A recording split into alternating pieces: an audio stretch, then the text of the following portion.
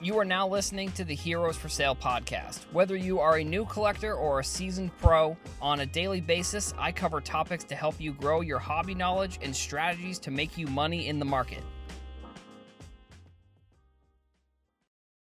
What's up, everybody? Welcome back to the show. My name is Adam. I am your host. So before we get into today's episode, I want to thank everybody for listening. As many of you saw that I posted on Instagram and on Twitter, we are the #1 sports card podcast on Spotify, and that's because of all the listeners. Spotify is a little bit different than iTunes, where Spotify is essentially just people listening to the podcast. Like iTunes, there's like reviews and there's subscriptions, which that's kind of the other point that I want to talk about. But I want to thank everybody that listens to the podcast every single day. We've had some insane days of listenership over the past month and a half or so. And like I said, I want to thank everybody for listening.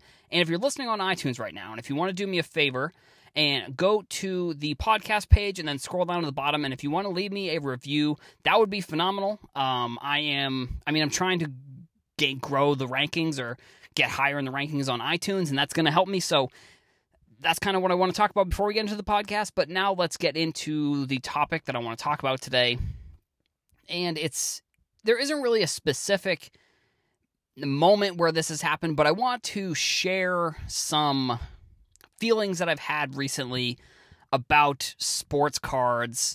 And it's been like almost, I don't know, it's weird because it's like it's an anxiety sometimes when things are moving so quickly. And maybe it's not really anxiety, but it's more of a feeling of not being able to like keep up with everything. Like the first time that I really felt this was Lamar Jackson. Somebody posted that the Lamar Jacksons were $1,200, and this was like during the middle of the summer, like in July at some point. That was crazy, and I forget. I think it was Sports Collector. I think that's who posted it. I don't remember off the top of my head. I just remember an S and a C in their logo, and I don't know if they have any numbers or if it's S Sports Stock Collector, but they posted about the Lamar Jackson card being $1,200, and I was like, that, I don't even know how I missed that. Like, that's insane.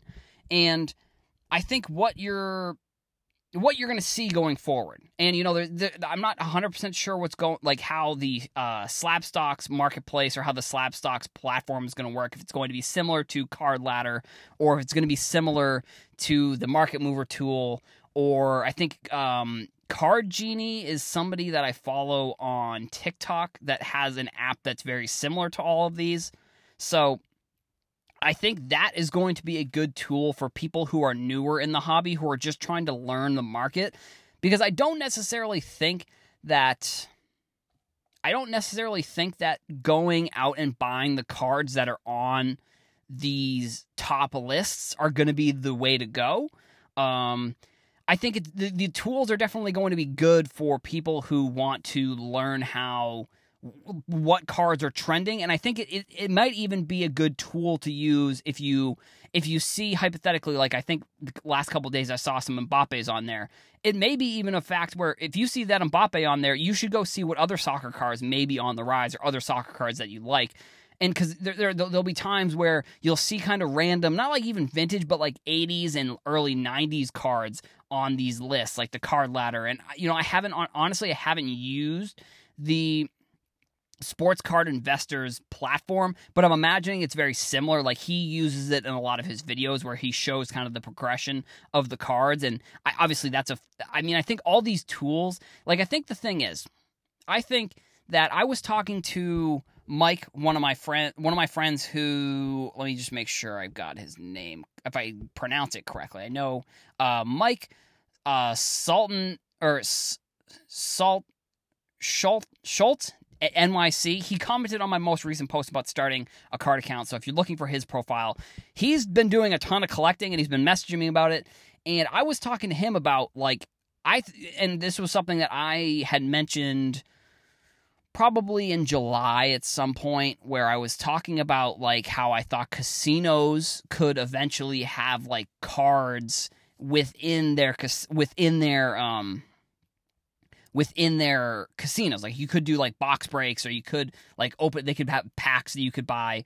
And I think the Card Talk podcast, they like Tyler and Lou and Ryan's podcast.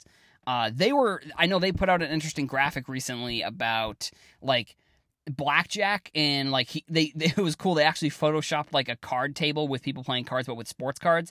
And I think that kind of got me thinking to like, could a casino, could like the MGM, or could like one of these large casinos buy? I think that's what you could see. I think one of these casinos is going to buy a platform like StarStock or like ComC or MySlabs, or they're going to buy one of these platforms. I think this is how it'll work. And they're going to somehow integrate that into like a card system where you can go like, and I think if they are going to integrate some sort of box breaking at casinos, it's going to be higher end products. It's not going to be like Series 1. It's not going to, because I think what they'll do is then they'll just do like a buyback. Like you'll immediately, like they'll buy the card for maybe, I don't know, it'll be like 20% of eBay listing or something like that. Somehow they're going to do that where they can then make a profit from the card if they choose to sell it or however they end up wanting to do it. But like, if they were to buy one of these big companies with like a ton of inventory, they have the platform, they've got the inventory. If they were to buy out one of these companies, they could, in theory, like, I don't know exactly how they would do it, but they would be able to buy back the cards that were pulled from these breaks or whatever and put them right onto their platform to sell, or somehow like give you like an instant credit if they were to somehow, and I don't exactly know how you would do it, but like it feels like cards are going to be integrated somehow in casinos, because it's like, like box opening is basically just like they talked about on the Card Talk podcast. It's just like gambling. And I mean, you've heard Gary Vee talked about this. I've talked about it in the past. Opening boxes, you're just basically gambling that like you think if you're going to open this $500 box that you could pull a $500 card, but you could also pull like a $25 card depending on what comes out, or you could pull like a $50,000 card. Granted, I don't know, what boxes that would come in. Like obviously like NT, I was just making up some numbers there, but NT is like National Treasures. That's like a $4,000 or $5,000 box. You could like, that's the type of product where you could open that and you could pull the one of one Zion and make $600,000, $500,000, or you could pull like, I don't know, some random person's like base card out of the pack, and it's like, it's crazy. Now with NT, there's multiple cards, but I think you understand kind of the point that I'm trying to make here about it in general. And so I think like these platforms are going to be great for people who are trying to follow the market, but aren't necessarily they're trying to follow the market, they're trying to learn about the market, but I don't necessarily think that these trending lists are going to be good for people who are trying to buy cards and make a lot of money, because I think we've seen over the course of the past 6 to 9 months, you pretty much could have bought any card and made money, essentially. Like, you could have bought any card of a player that's good. Like, if you were risking it and you bought, like, I don't know, if you bought, like, some random player, like, I don't know. If you bought, like, a John Wall card, I'm sure John Wall's cards haven't really gone up. Or, like, maybe Bradley Beal's probably has, but he opted out. But if you bought, like, a Damian Lillard 6 months ago, 9 months ago, you've made out like crazy. And I think with this craziness in the market, it's felt a little bit overwhelming, because every single day it's like there's new cards reaching new levels of heights, and it's hard to keep track. So like, I think I wanted to put that energy into the world and let people know that that's not you failing at doing research. The market is absolutely insane right now, and I would go ahead and say that you feel the same way that like almost everybody feels, like when or if you're selling. Like I'm having a lot of trouble right now actually getting over the fact that I sold a lot of cards when I did. Now, I've talked about this on the podcast, like the cards and the money that I put into the cards is so much significantly higher than what I paid, or what the money that I put in and the money that I got out from the card is so significantly higher that it's not like, sure, there was a time where I bought an Mbappe card for 40 and I sold it for 250, and now those are like 3K cards. So like that feels bad. And I am trying my best to move on from the fact that I sold these cards way too early. And I just think that when you're going into sports cards, I don't think it's always going to be this hot. Like, I think in the future, and I don't know if it makes me nervous for new people coming in, or if it's like they're going to learn the lesson and it's going to be good for them. But like anybody coming in who came in February, March, April, and basically if you came in at any point and you bought a card, it has basically gone up in value. So, but I don't think and it's gone up exponentially in value. Like, it's gone up crazy amounts. And I don't think it's always going to be like this. I think realistically what I think it's people catching on to cards. And I think this is the first initial wave of new people coming in. And I've talked about last summer being like the gold rush, and the first miners that went out to California in the 1800s, 1850 or whenever that was. Those are the people that bought cards last summer. Now there's still people there's still people after that first wave that came in and found gold, but there's also people who came in and maybe, I'm making up an analogy here. I don't know if this is how it happened, but they sold their house on the East Coast. They left their family. They did all this stuff, and they went out and they still found gold, but like the gold that they got what essentially wasn't worth what they gave up. Now, granted, I think that's a very extreme analogy here, but I'm just trying to paint the picture for what I think is going to happen eventually. Eventually, and maybe this is the cynic in me. Maybe this is because I've been thinking this since last summer. Like, maybe in like January, February, I was like, okay, so things are kind of starting to slow down a little bit. Like, I think they're going to continue to kind of slow down, maybe, but they haven't at all. So it could be the cynic in me. It could just be me trying to give you fair warning, someone that's listening to the podcast, saying like, you should be okay with if you're profiting significant amounts on cards, you should just be okay with what you made. Like, I think I got lucky, but I think I also put a lot of work in to buy the Mbappe cards. Like, granted, I was a umpire for a adult softball league, and that was the extra money that I was using towards sports cards last summer. So it's not like I have a full-time job, and like the full-time job essentially was paying for all of my other bills and everything. But then this extra job that I had was the one that was paying for the sports cards that now I'm selling for these exponential amounts than what I paid for them.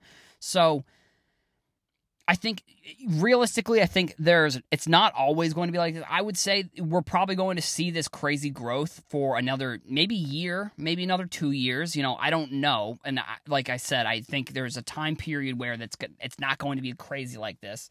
I don't know when that's going to be. I can't predict it. I predicted Luka cards were going to go down when the Zion cards came out, and now they're $2,000. So I couldn't have been more wrong about those cards. So look at that and take that with a grain of salt. I think the market is moving so fast that you should try and focus your energy, essentially, and this is kind of going back to the original point of feeling anxiety about the fact that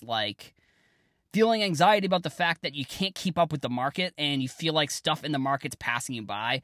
I think if you focus on a player or a sport, or if you focus on like a few players in your like inventory of cards that you have, that's probably going to be your best bet when it comes to not feeling so anxious about what is going on in the overall market. Because I think the overall market, and this is sort of, I've come out with podcasts, I've come out with videos, I've come out with all this stuff about one of my top tips is to start small. One of my top tips for starting is to start small, and that's from a money perspective, and that's from a learning perspective. Don't try and jump into the market and learn about the market as a whole, because it's just going to be too hard. There's too many players, there's too many different products, there's too many different varieties of cards, there's too many there's too much of everything within the market. And then if you just try and take everything in, you're going to then feel probably the anxiety when you take everything in and it's fun and you're learning everything, and maybe you're spending, like, for me, I'm spending a lot of my time doing research, but like for someone who is new, they could be spending 4, 5, 6 hours a day, which is like something that I do, but they could be spending, but for me, it's more of like looking for content too. So I'm not like doing individual card research, but someone who could be spending 4, 5, 6 hours a day doing this type of research.